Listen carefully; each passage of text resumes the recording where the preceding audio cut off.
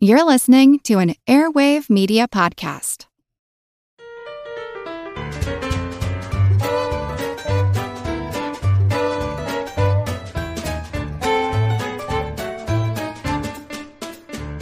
Howdy, howlets and hawkbills howling for hawthorn berries. This is Good Job Brain, your weekly quiz show and offbeat trivia podcast. Today's show is 223, and of course, I am your humble host, Karen, and we are your shrew crew of 2x2, accruing a slew of clues about doo-doo for you. I'm Colin. I'm Dana. And I'm Chris. We're going to start the show today with some shout-outs and some quiz questions from our Purple Patreon pledges. And first off, a big thank you to Dan H. from Waterford, Connecticut. Oh, hey. Waterford, Connecticut. Like the crystal? Oh, the Crystal Waterford is in, I believe, Ireland. That was a learnedly question from last week. But Dan H. is from Waterford, Connecticut. He doesn't have any trivia for us, but I noticed that he's been a Patreon supporter for the last 70 months. Whoa. Oh, gosh. 70 months. Wow. Well, he forgot. Thank you. Yeah. Okay. That's longer than some of us have had children. And then next we have Bamboo Jungles from Farmingdale, New York. And Bamboo Jungles has two questions for us. Bamboo Jungles here wrote a note, and it says, I'd like to know how well you guys do pub quizzes, and if you still do them. You're the smartest group I know, and wanted to know if you dominate in pub trivia quizzes. Also, what is your pub trivia group name? Oh, I'm so glad you asked. well. It's on Wikipedia. We have a Wikipedia page. The stupid thing we wrote down when Karen and I wandered into a pub one day and played trivia. And we're like, what's our team name? Oh, Baby Dog Time. Oh, yeah, Baby Dog Time, of course. It's on Wikipedia. Baby dog time, BDT. If you have a dog, I'm sure you've done this, where you hold them like a baby and you rock them.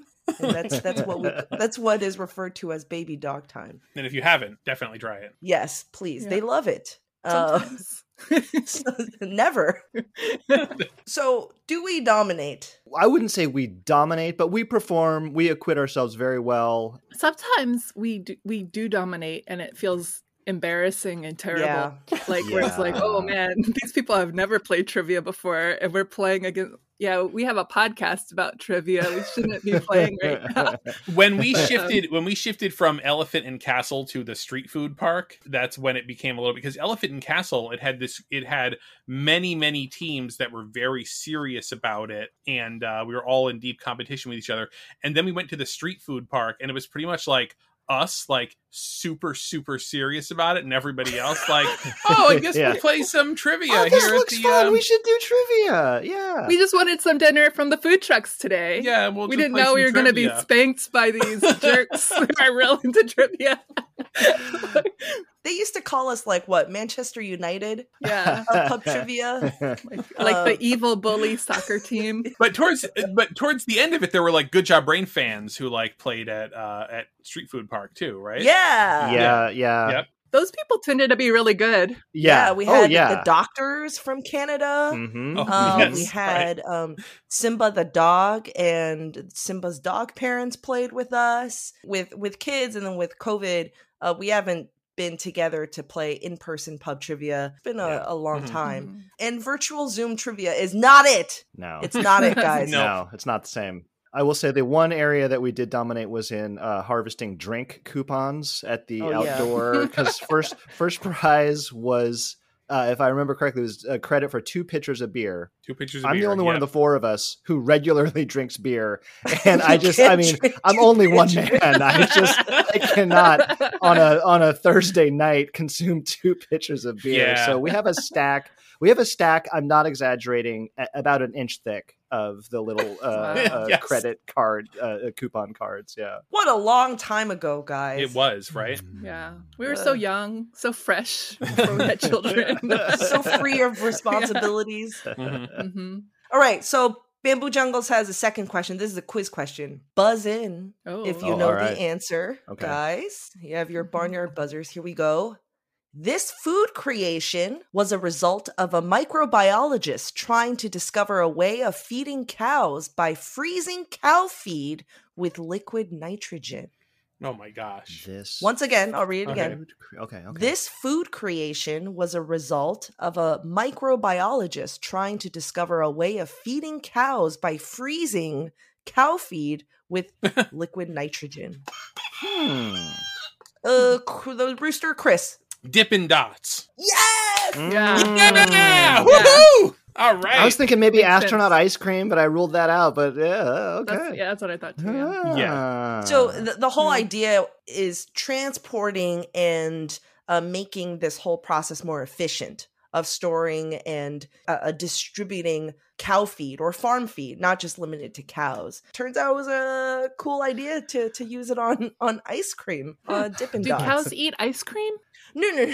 Just kidding. That's a Probably good do. Well, Dippin' Dots, sadly, they filed for, I think, Chapter 11 in 2011, so not that long ago.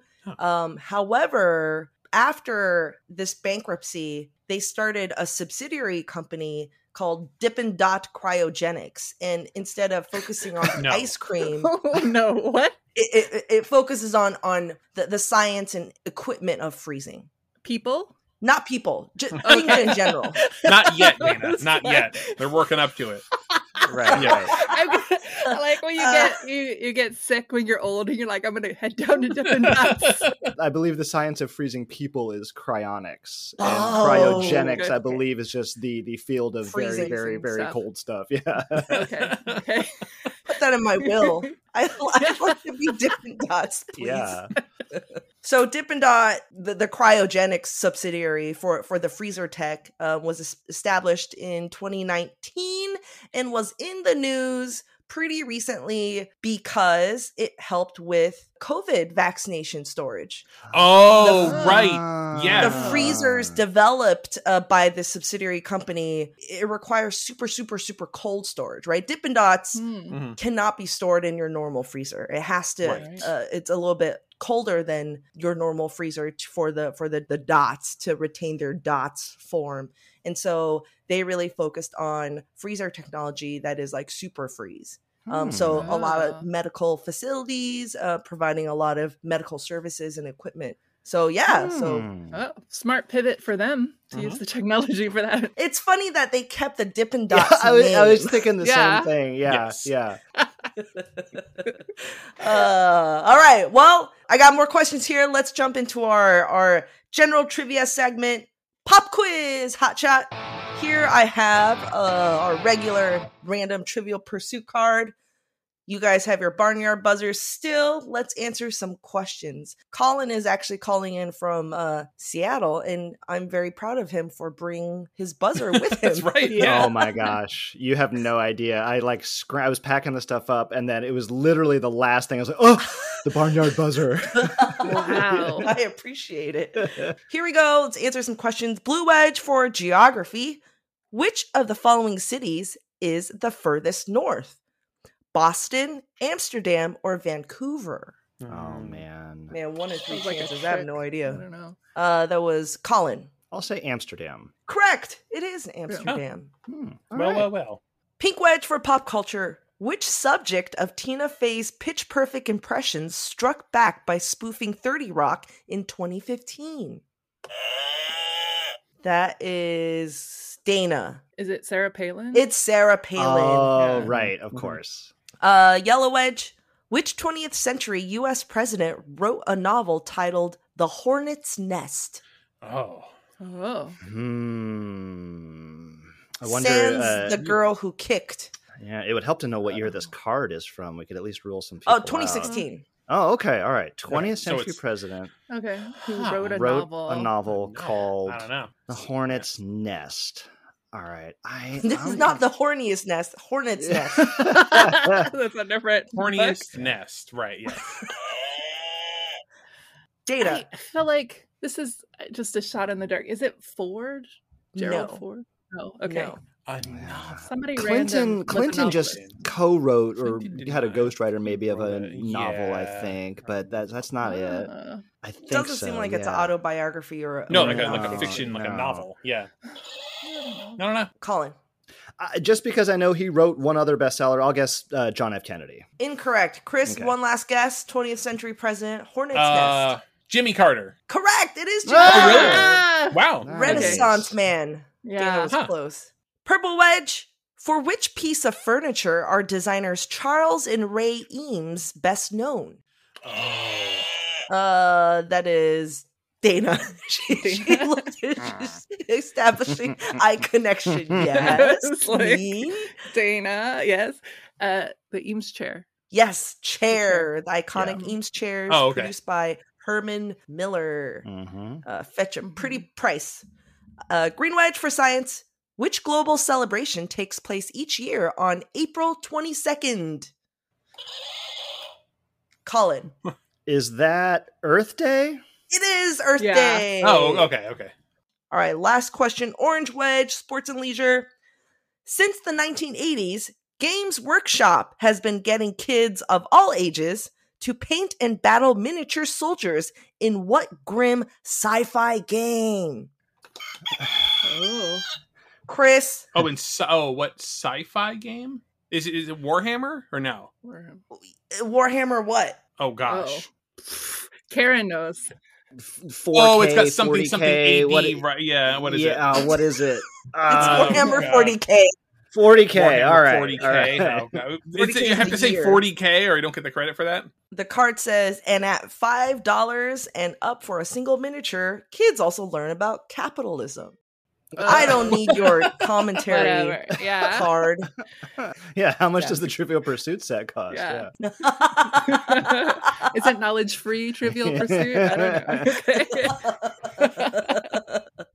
All right, good job, brains. This week's topic, I believe it's a suggestion from Dana. We're taking a look at things that are elemental, a broad topic. We usually don't know what each other is doing for the episode. Like, we kind of have a very vague idea, but we really don't know. For this show, it could be periodic table of elements. It could be like classic elements like water, fire, earth. Could be elementary school. So I'm curious to see what you guys are doing because what I prepared is very, very weird. All right. Oh, really? I think I might top you, but we'll see. Oh, okay. All right. All right. So this week, we're braving the elements.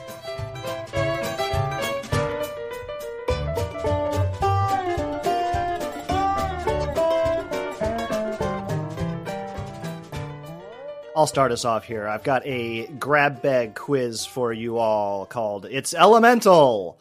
And this is a quiz about famous people, things, concepts, what have you. And the answer to every question will include the name of an element. Okay? Ooh. Element as in like a chemical. An element, yes, an element from our periodic table of the elements. Okay. This will be somewhat lightning round here. Once you guys get your barnyard buzzers ready, we will try to proceed more or less from easy to not so easy. Here we go.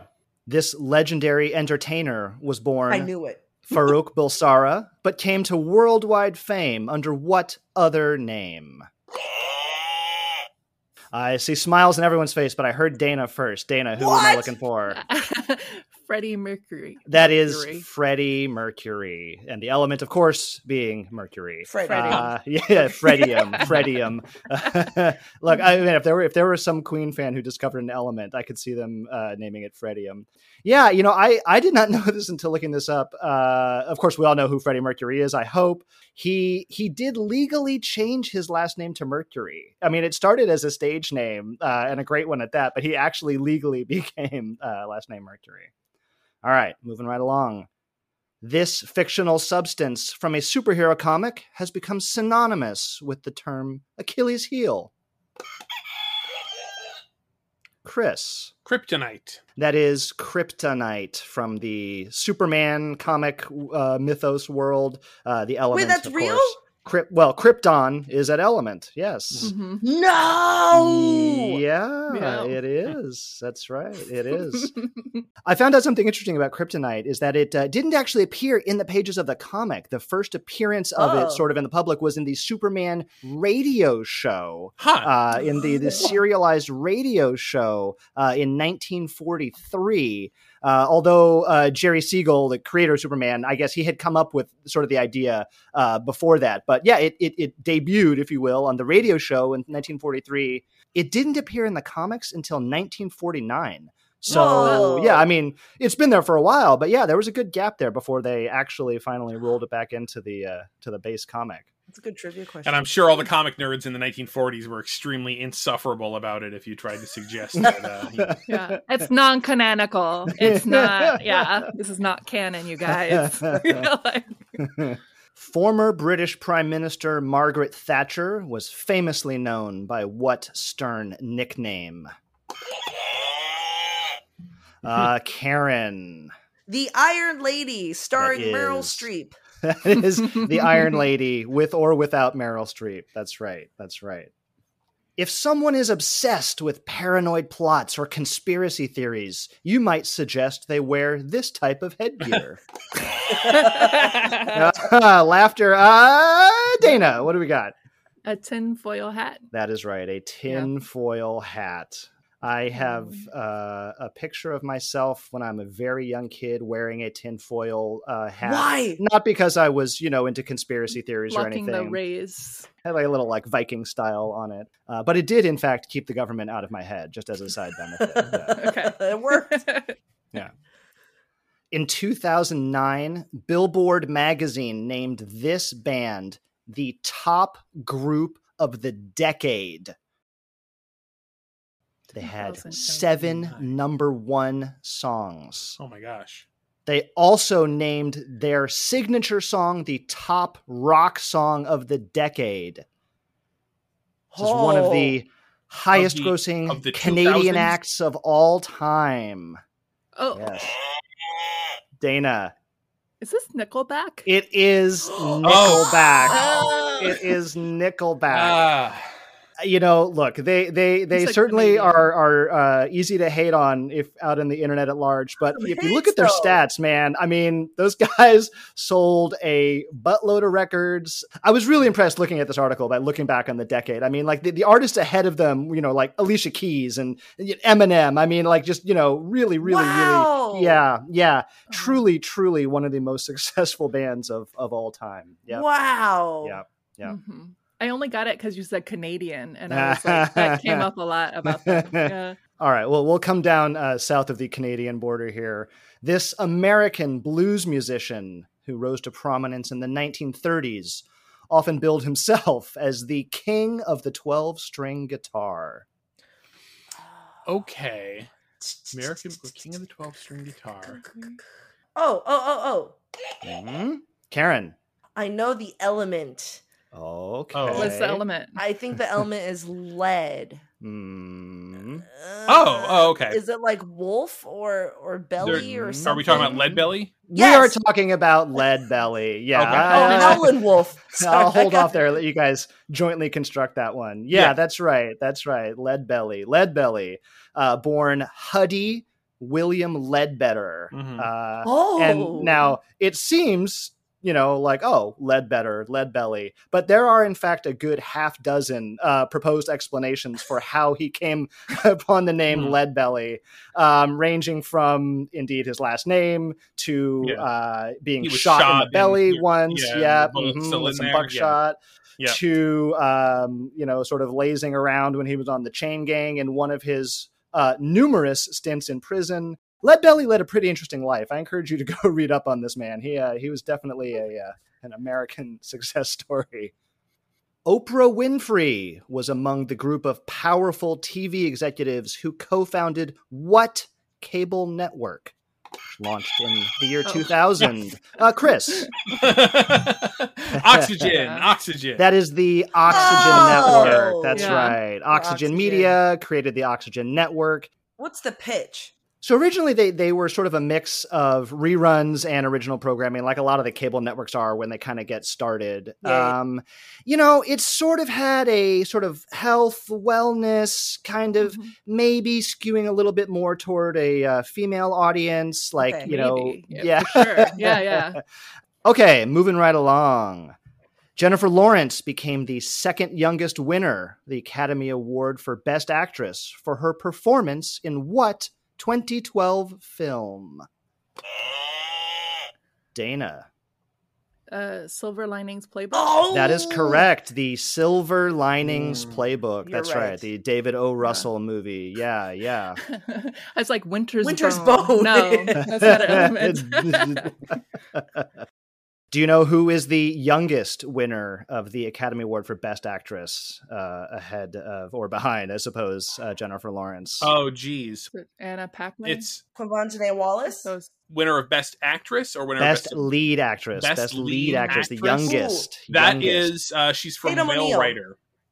No, that was also supporting. Yeah, you're right. She was the youngest at 9 years old. It is Marlee Matlin in really? Children of a Lesser God. Yes, Oh, youngest okay. lead Oh. actress. When she was Best like actress. 18 How old was she? right? Oh, I like 21, 22. Oh, okay. Yeah. Okay. Yeah. We're all thinking okay. kids. Yeah, that's right. So she Yeah. was old to me in age. all of the kid awards. Yeah, right. Exactly. Like Yeah, Tatum yeah. O'Neal and so on. Yeah, those were Yeah. supporting.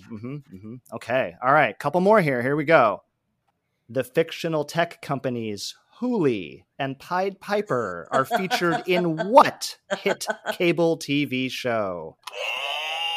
Everybody on the buzzer there. Dana.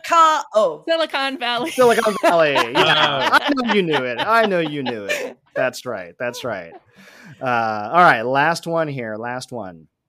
The scientific name for this venomous North American snake is Agkistrodon contortrix, but it is commonly known as what? Chris. I keep thinking you're done. Chris. Copperhead. It is Copperhead. the copperhead snake. Yeah. Specifically the eastern copperhead. Yeah. Apparently there are several snake species around the world that can be kind of colloquially called copperheads. But yeah, the one in North America, the eastern copperhead, and they are in fact coppery colored, kind of reddish, Yeah, do brownish. they actually have copperheads? Yeah. They do have very, very good camouflage. And if they're, laying in the leaves or, on some dirt or something, you got to be careful. I read that unlike some other venomous snakes, their response to feeling threatened is not necessarily to flee or to make motion, but they freeze. And that's kind of one makes reason. it worse. Yeah, that's kind of one reason that they think it might contribute to a number of bites. Because, you walk along the path, the snake freezes, you don't see it, you keep on walking, and next thing you know, you're up in its business. Yeah, that's right, getting bit. Have you guys ever gotten bit by a snake before?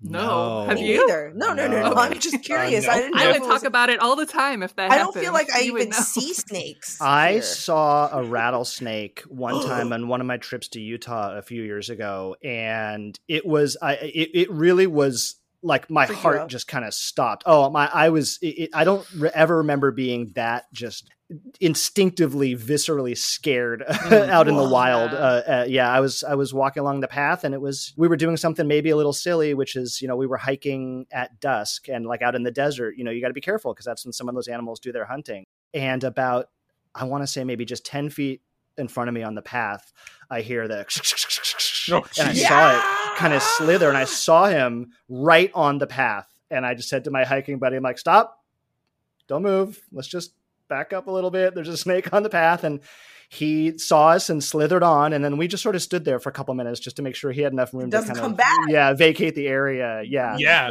Bring some friends back. All right. Well, good job, guys. We got everything there from, let's recap. We got Mercury and Freddie Mercury, Krypton and Kryptonite. We got Iron in the Iron Lady. We got the tin in the tinfoil hat. Nickel in the Nickelback. We got lead in Lead Belly. We got oxygen in the Oxygen Network, silver in Silver Linings Playbook, silicon in Silicon Valley, and copper in the Copperhead Snake.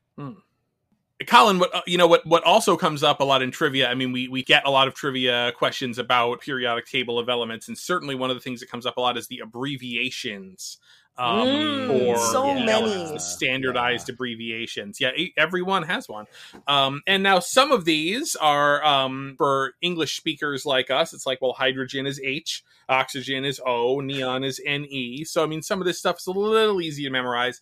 But there's 11 elements on the periodic table whose abbreviations are not derived from their English language names. And so there's a little bit of a, let's kind of run these down. I'll share a couple of mnemonics, things like that, to help you maybe get it to stick in your head what some of these mismatched or seemingly mismatched element names and their official abbreviations are.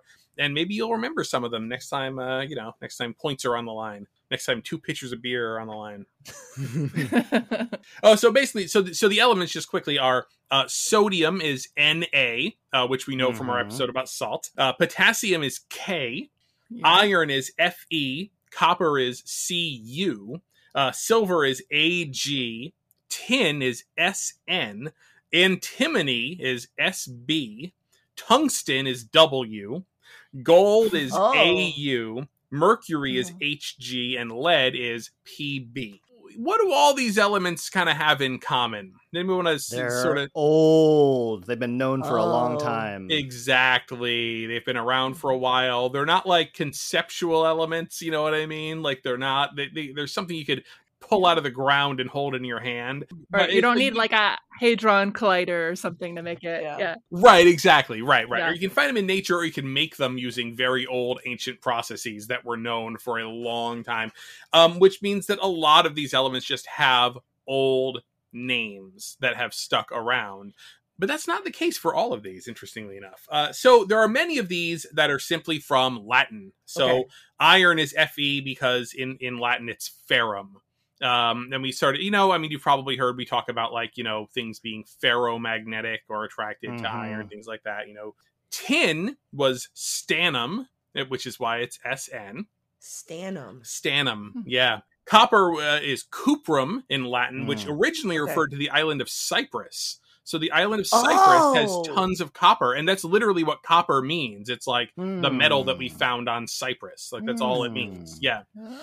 Gold is aurum, Aurum, and of course the Spanish oro for gold, kind of comes from this, and that's where we get like El Dorado, the city of gold. Also, where we get the extremely made up word Dorito, which is like the little golden one, like that's what it's supposed to be. That's really good. Right, yep. Right. And the James Bond villain Goldfinger, whose first name was Auric. Auric, that's right. Oh, wow. Lead is plumbum. Now that's very easy to remember if you think about plumber or plumbing. Yeah. Because the pipes in your house used to be lead. Used to be lead pipes, and so was the person who worked with the lead. Silver is argentum. Argentina was a silver-rich country, and it's the only country named after an element. Now, mercury is Hg. Silver is Ag, mercury is Hg. And that is because the Hg is an abbreviation of hydrargyrum, or water silver. And that's what the Hg is. That makes a lot of sense. Okay. Yep. Now, some of these are just what the element is called in other languages because, like sodium is natrium. Like in many modern languages, they call sodium natrium. Tungsten is often called wolfram in other languages. I wish I could find a really good story. Wolfram is German, but like etymologists are like split on where wolfram came from. The wolf could be a wolf, but maybe not. Like it might be a wolf or it might be something else. Yeah, the rum could be cream or soot or foam. It might just have something to do with like the process of like refining tungsten.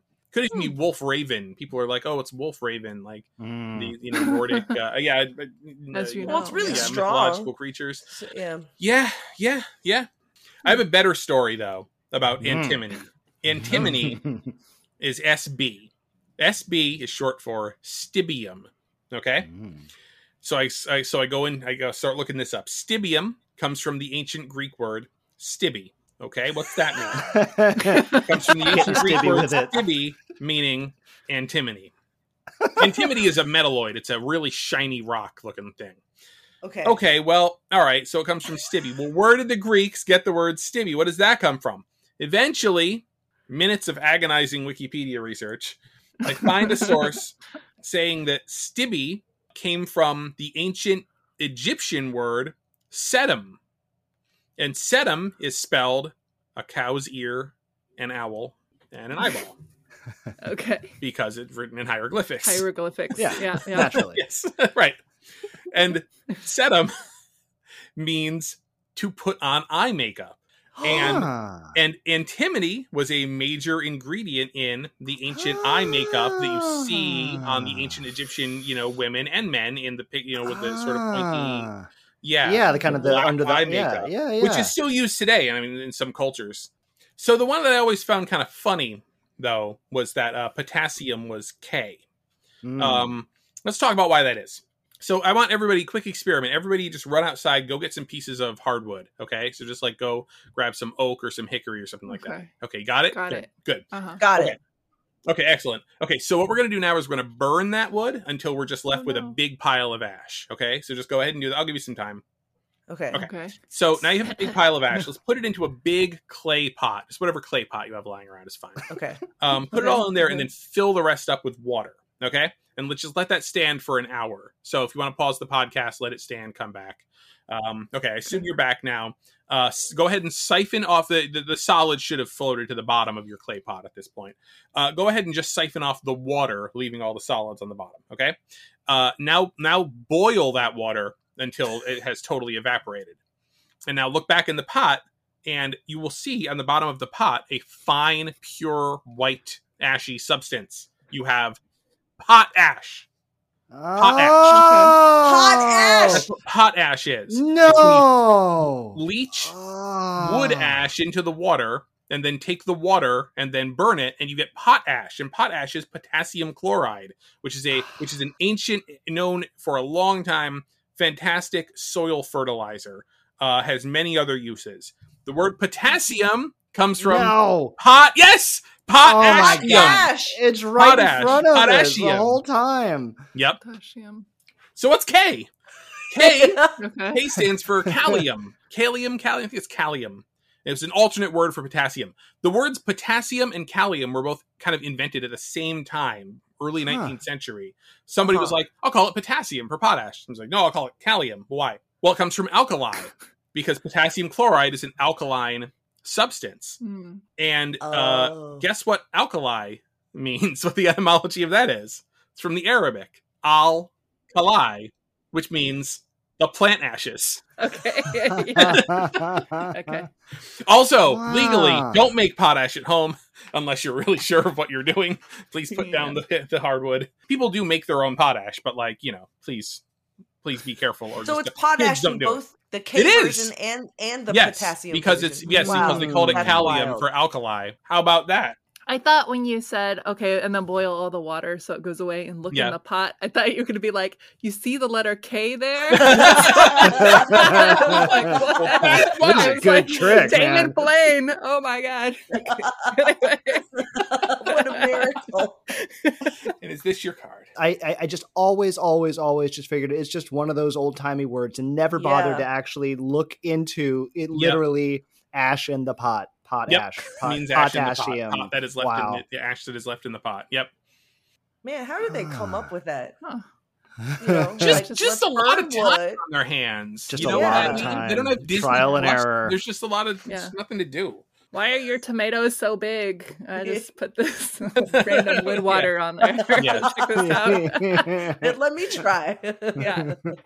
All right, let's take a quick break and we'll be right back.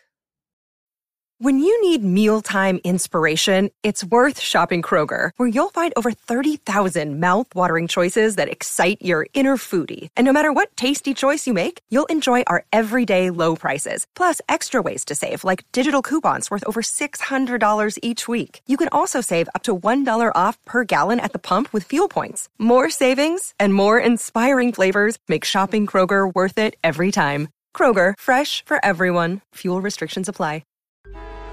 Traffic jams, tailgating, pile-ups. Ugh, the joys of driving. How could it get worse? The federal government wants to have a say in what you drive. That's right. The Biden administration's EPA is pushing mandates that would ban 2 out of every 3 vehicles on the road today.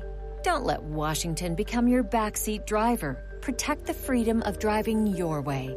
Visit EnergyCitizens.org. Paid for by the American Petroleum Institute.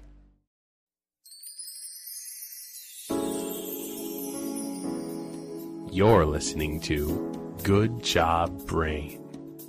Smooth puzzles, smart trivia. Good Job Brain.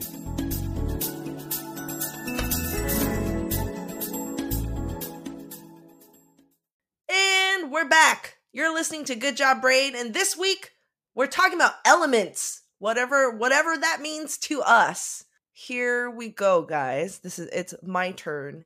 And I'm going to be telling you a story with a little quiz at the end. This is a story about how Bruce Springsteen, the boss, is connected to some very familiar elements that a lot of us 90s kids grew up with. Okay. Yes. Very intriguing, very mysterious. Can't wait to share. It's a good clickbait headline, Karen. 90s kids won't believe how Bruce Springsteen is connected to. Yes, exactly. So Bruce Springsteen, American rocker, singer, songwriter, the emblem of the American working class in rock history, the pride of New Jersey, as I learned. Oh, is he from first New of his Jersey? name? You know, a very honest disclaimer. So I'm not very familiar with Bruce Springsteen music or any music from that 70s, 80s whole. But, you know, growing up, I knew who he was. He was like the bandana and the jeans, born in the USA. So Bruce Springsteen and the E Street Band, like many other bands, struggled initially. They put out 2 albums that the critics loved, but the sales were pretty slow. So they toured while toiling away on their 3rd album, which eventually became Born to Run. Their spoiler alert, it's like big success. It shot them to become a household name. During that struggle period before Born to Run or working on Born to Run, you know, the band toured, they played gigs, and they noticed this woman in the crowd who was almost at every single show. For a whole year. And they noticed this lady who enjoying their music, having fun, but also snapping away on her camera. She was taking a lot of photos of the band, of the crowd, of the shows. Her name is Barbara Pyle. And this is her recount of her going to Bruce Springsteen shows. She says, "I first saw Bruce and the E Street Band by accident. I was blown away by their music. For the next year, I drove to as many of their gigs as I could reach. They jokingly started calling me their official, unofficial photographer. I knew I was witnessing history in the making." Barbara said she felt like she was supposed to be on this mission to document this unknown band from New Jersey. And eventually she went from unofficial photographer to like official photographer. Bruce and the band started asking her to be at shows, at some of the events. And so she was there to document. But more importantly, she was the only person who's ever been given access inside the recording studio with the band. And so while they're making what became Born to Run, she was there snapping pictures. And so she basically photographed their journey from nobodies to massive stardom. And actually back in 2015, not that long ago, she finally published a book of these rare photos that she had of Bruce Springsteen. So who is this Barbara Pyle? She definitely was a Renaissance woman, and even though she has multiple claims to fame, she probably was mostly known for 2 things: her photojournalism career, and for something else, which I will tell you. In 1980, she got a gig for photographing America's Cup, which is the sailing, the race, the big race tournament. The yachting, yeah. And she met media mogul Ted Turner, who founded CNN and then Turner Broadcasting, and TBS. Ted Turner, I learned, used to be a really accomplished skipper. Yeah. Sailor. So Ted Turner was at America's Cup competing, and Ted Turner met Barbara Pyle while she was taking pictures of the event. And they both were really, really passionate about like environmental issues and media. And he eventually just hired her to become the VP of TBS, heading environmental policy and social responsibility. So in 1989, drum roll please, Barbara Pyle and Ted Turner came up with an idea that turned into these elements I'm about to play that may sound very, very familiar. Wind, water, Captain Planet. He's our hero, gonna take pollution down. That's right. Barbara Pyle and Ted Turner co-created Captain Planet and the Planeteers. You know, they turned their sights from the adult audience at CNN and into a younger audience. They had the idea to create this cartoon featuring, of course, Captain Planet, who only gets summoned. You know, he's not really the heart of the show, but he only gets summoned like at the end of the episode. But the 5 main kid characters, you know, combine their powers as earth, fire, wind, water, and then heart. The kids, the main characters, were all inspired by real people that Barbara Pyle knew and met, you know, while she used to work on documentaries. And Captain Planet, big success, went into syndication. I actually watched the dubbed version. Karen, I have to ask, is Captain Planet based on Bruce Springsteen? No, but you know what? It might kind of looks a little bit like Bruce Springsteen now that I'm thinking about it. Yeah, I know the mullet, those buns, man. Oh, the tight jeans. Yeah. Captain Planet went into syndication, dubbed in different languages, including Mandarin, which is the version I watched. Spawned a foundation. Merch was made, and under Barbara Pyle's request, that the merch was made sustainably. Which is, you know, this is like on brand. Early 90s. Yeah, very on brand. So I learned from a profile in the New Yorker that in 2005, another car crashed into Barbara Pyle and caused her brain injury that affected her memory function. So here I quote, New Yorker, "For a time, Pyle forgot the details of how to walk and talk. She forgot that she'd made Captain Planet. Forgot that she had joined Bruce Springsteen as a photographer during his band's Born to Run tour. But then on June 20th, 2020, which is last year, she woke up from her memory fog." Really? Wow. Just out of the blue. She was out somewhere and just the memory started to fill in. Oh my God, man. The brain Isn't that wild? That is truly wild. That must be so disorienting. I mean, you must be really happy, but at the same time, like all these memories come flooding back, you know? And it wasn't like she didn't know who she was. She just didn't know parts of her life that people would ask her about. So she is quite the remarkable person. She's worked with the UN, a lot of philanthropy, invested in social issues, reproductive health. So from Bruce Springsteen to Captain Planet. So as I said before, what I didn't know as a kid, for good reason, because I grew up with the Mandarin version, the dubbed version of Captain Planet, is that in the first season, there were some major stars who voiced the villains on the show. The big bads were all voiced by like real stars. Here to end the segment, I have a quiz about the villains on Captain Planet. Okay. Get your barnyard buzzers ready. Wow. So, the names are so funny. Okay. Verminous Scum, and that's with a K, Scum. Verminous Scum is a human-rat hybrid born out of a toxic environment. The actor who voiced him also famously played a human-animal hybrid in a David Cronenberg film. Oh. Colin. That must be Jeff Goldblum. Jeff Goldblum. Okay. The Fly. The Fly. And also Verminous Scum. Okay, second question. So Gaia is famously the female spirit of Earth, the mentor to the Planeteers, and she is voiced by this EGOT actress who you might know as Sister Mary Clarence.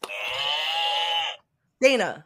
Whoopi Goldberg. Whoopi Goldberg. Yes. Wow. That's just her voice. Yeah, I knew that. I knew that one. Oh, really? Oh. Yeah. Was she doing Captain Planet then at the same time that she was on Star Trek Next Generation? Maybe. Oh. Must have been. Yeah. She was Guinan. on Star Trek, and Gaia Guinan. So next villain, we have Zarm. Z-A-R-M, Zarm. Zarm is actually like the antithesis of Gaia. He's kind of like a god spirit. And he's a spirit of war and destruction, and is voiced by this mononym singer whose real name is Gordon Matthew Thomas Sumner. Everybody, Sting. I didn't know he was doing voice for a show. Wow, that is he seems like a hard get in 1989. I think there was a lot of like publicity behind, like, this is going to be the big thing. Like, environmental concerns were so huge. Like, there's so much money behind this. They were like, oh, we're going to get this big name. You know, you got to do it because, you know, saving the planet, Sting. Yeah, got to voice this. Yeah. Well, and turns out his voice on the show for Zarm is like kind of through like a vocoder, like it's like through some sort of auto-tune filter, so he sounds like a kind of like a metal box. Yeah. Okay. Okay. Next one. Dr. Blight is a mad scientist who conducts unethical experiments, and voiced by this veteran rom-com actress who played opposite of Tom Hanks for 3 times in the 1990s. Oh. Chris. Can only be Meg Ryan. Yes, Meg Ryan. Can you name the 3 movies in the 90s? Oh, she starred opposite of Tom Hanks? Sleepless in Seattle. Ding, ding, ding. You've Got Mail. Ding, ding, And ding, ding. it's not Joe versus the volcano, is it? It is Joe versus Okay, all right. Hey, look at that. Bookended. So Joe versus Volcano, 1990. You Got Mail, 1999. Oh, nice wow. Bookends. Look at that. The Ryan Hanks bookends. All right.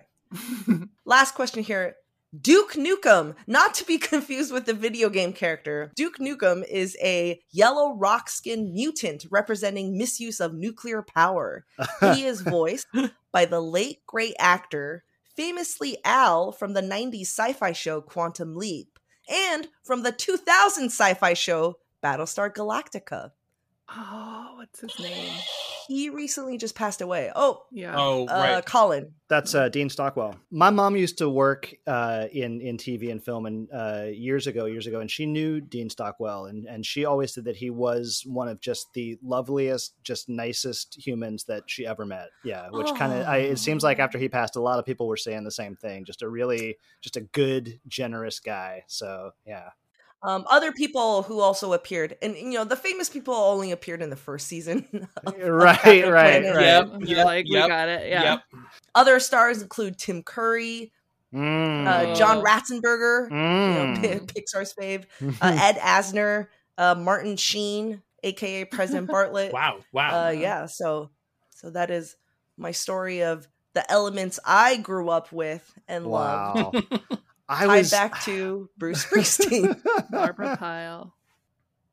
Everybody shush! William Shatner has something to say. Cat and Jethro, box of oddities. What do you do when the woman you love dies? Well, of course you dig her up and you live with her. Aww. The show examines weird things. There are plenty of old photographs from this time period of children out in the streets playing in and among the dead horse carcasses. Oh, I miss those days. Things used to be so much simpler. Cat and Jethro. Then there's the urine wheel, which sounds like a really bad game show. They've done weird things.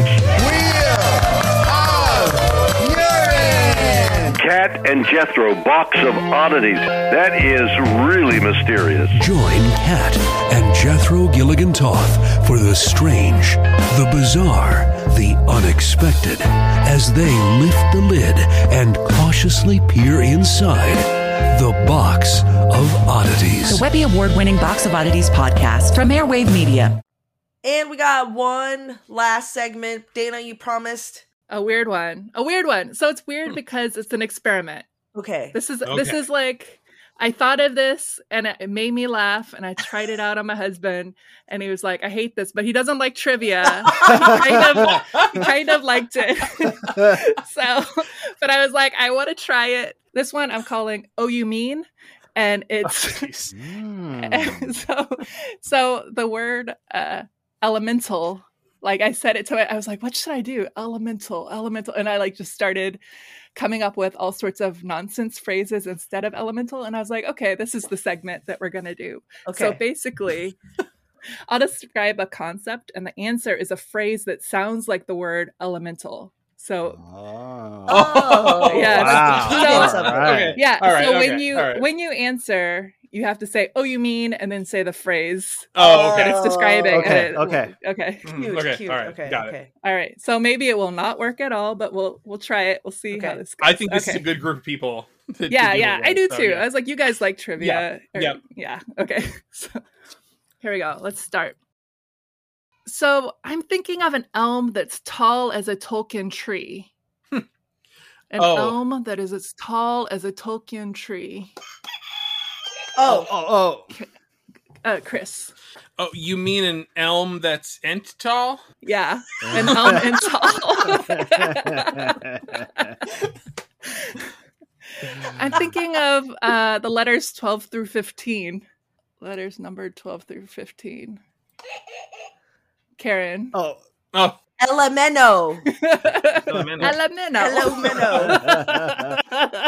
You gotta just relax the mind. You just gotta let it just kind of wash over you. Yep.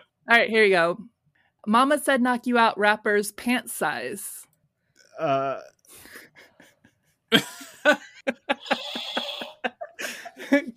You mean LL Mental? Yeah. Elemental. Yes, there we go. Yeah. I'm thinking of a minty cigarette from Southern California. Chris. You mean an LA menthol? That's good. That's so good. Spanish she referred to French her. Colin. You mean ella mental? Yeah. Elemental. Okay. Someone from Oakland describing therapy. You mean hella-mental. Yeah. People who don't live in Oakland, hella is a word we say a lot, describing something that is very, very, very great quantity to a great extent. I was at the Oakland Zoo and I saw a mother holding her little like little 2-year-old up so she can see some of the animals, and the little baby is points at the lion and it's like, oh, big, and the mom is like, yes, it's hella big.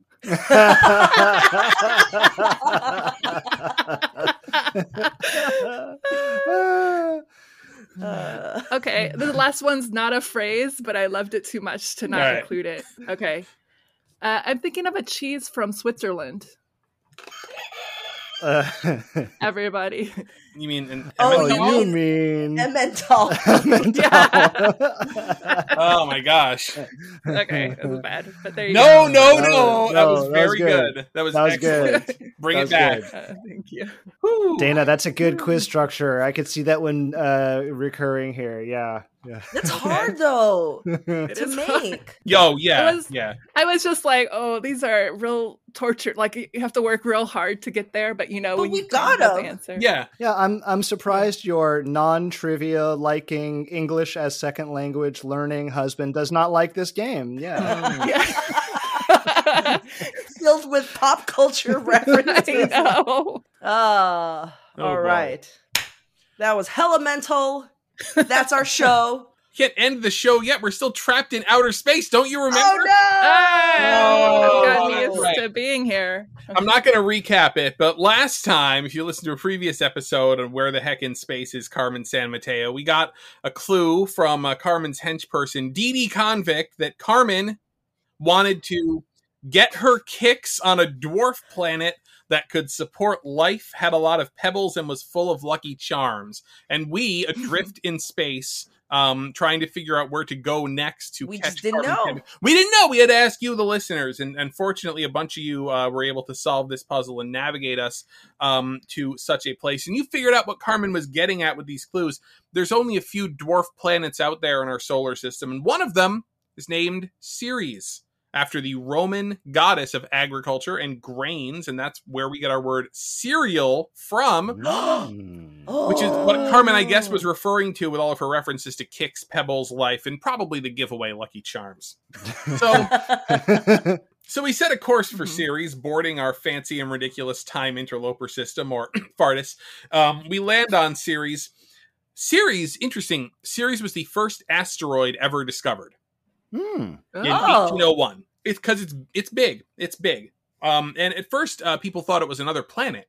But then we realized that, yeah, it's big, but it's not big enough to clear out its own orbit, making it not a planet. Yep. But it is big enough for gravity to make it into a sphere. Hence, it is a dwarf planet. Right. So the shape is not like a weird oblong shape. Right, it's like, exactly. It's round. Its own gravity makes it spherical. So we head over to Ceres. We get down onto the surface of Ceres, the dwarf planet, and we do see down there something strange. It's a very tall cabinet, like really like a whole set, like a whole big wall full of tall cabinets, like 10 feet high, 20 feet long, big set of like IKEA bookshelf cabinet sort of thing, with doors on them, each with like a silver handle sort of a thing. So we don't know what's inside of these, and as we walk up, we leave the FARTIS, and we walk out in our spacesuits, obviously, to the cabinet. We stretch our arms out to one of the handles to see what's inside. And just as we're about to open the cabinet, we hear the telltale sound of the FARTIS starting up. Oh, no. We realize what has happened before we see it. We whirl around to see the FARTIS about to depart without us. Now, in our earpieces, which are really good, they're really very fashionable. We look really cool in these spacesuits. We look really good. We hear this. Ha! That was almost too easy. I've got your prize, I have got your ship, and I've got you right where I want you. Stranded. Now I can commit trivia crimes and no one can stop me. But before I go and leave you here to rot, I believe I'll finally open this prize. Let's see, it's a pretty small envelope. I bet it's a gift card. Hope it's to Panera Bread. It's a card. Something's written on it. Here we go. The real pub trivia prize was the friends we made along the... For the love of James Holzhauer, are you kidding me? What a kick in the pants. Well, looks like the only prize I'm getting is this fancy new time and space travel device. Welcome to your grave, suckers. San Mateo out. What are we gonna do? We turn back to the only other thing that's on the planet, those big cabinets. We open up one of the cabinets, grab the silver handle, open it up to find rows and rows and rows of shelves of breakfast cereal. Carmen was right. As we look in the cabinets, we realize they're filled with what appears to be every breakfast cereal in existence. It's the beginning of boxed breakfast cereals. It's overwhelming. There's everything in here. But as we look, there doesn't seem to be anything immediately that can help us get off this dwarf planet and return back to Earth. But just when it's seeming impossible, we see a tiny golden plaque on one of the cabinets with some words engraved into it. We read the plaque, and this is what it says. This cabinet was placed here to commemorate the following spaceflight missions: Atlantis 2, Apollo 6, Gemini 5, Discovery 9. And we're stuck. We're not getting any cell phone reception out here, so it's hard to look any of these things up or what. So once again, we must turn to you, listeners. Figure out what's going on here and get us off this cursed rock. I checked the reserve oxygen. I think we have like a week. It was probably a lot, but we overpacked. But something has got to be going on with this. I'll read it one more time. This cabinet was placed here to commemorate the following spaceflight missions: Atlantis 2, Apollo 6, Gemini 5, Discovery 9. So if you guys can figure out what it is we're supposed to do here with this giant cabinet full of every breakfast cereal and that plaque that might help us somehow, let us know. Okay. I'm gonna go snack on my favorite cereal, which is Golden Grams. Okay. While we wait. All right. Karen goes and snacks on some Golden Grams. Nothing happens. It's very dry. There's no milk. There's a cow floating near the cabinet. Yeah. You can squeeze some if you want to, but again, yeah. It's a girl cow, yeah. All right, folks. It's a white cow, so it's not helpful. All right, guys, you know the drill. Help us solve this puzzle and find out what to do next. You can head on over to goodjobbrain.com and follow the instructions there. And that's our show. Thank you guys for joining me, and thank you guys, listeners, for listening in. Hope you learned stuff about old element names, about Captain Planet, about LA Mentals, and you can find us on Apple Podcast, Google Podcast, Spotify, and on all podcast apps, and on our website, goodjobbrain.com. This podcast is part of Airwave Media Podcast Network. Visit airwavemedia.com to listen and subscribe to other shows like Big Picture Science, Infamous America, and Subtext. And we'll see you guys next week. Bye-bye. Bye.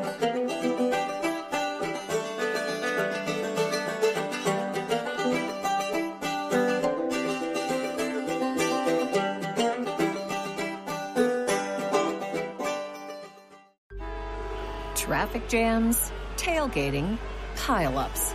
Ugh, the joys of driving. How could it get worse? The federal government wants to have a say in what you drive.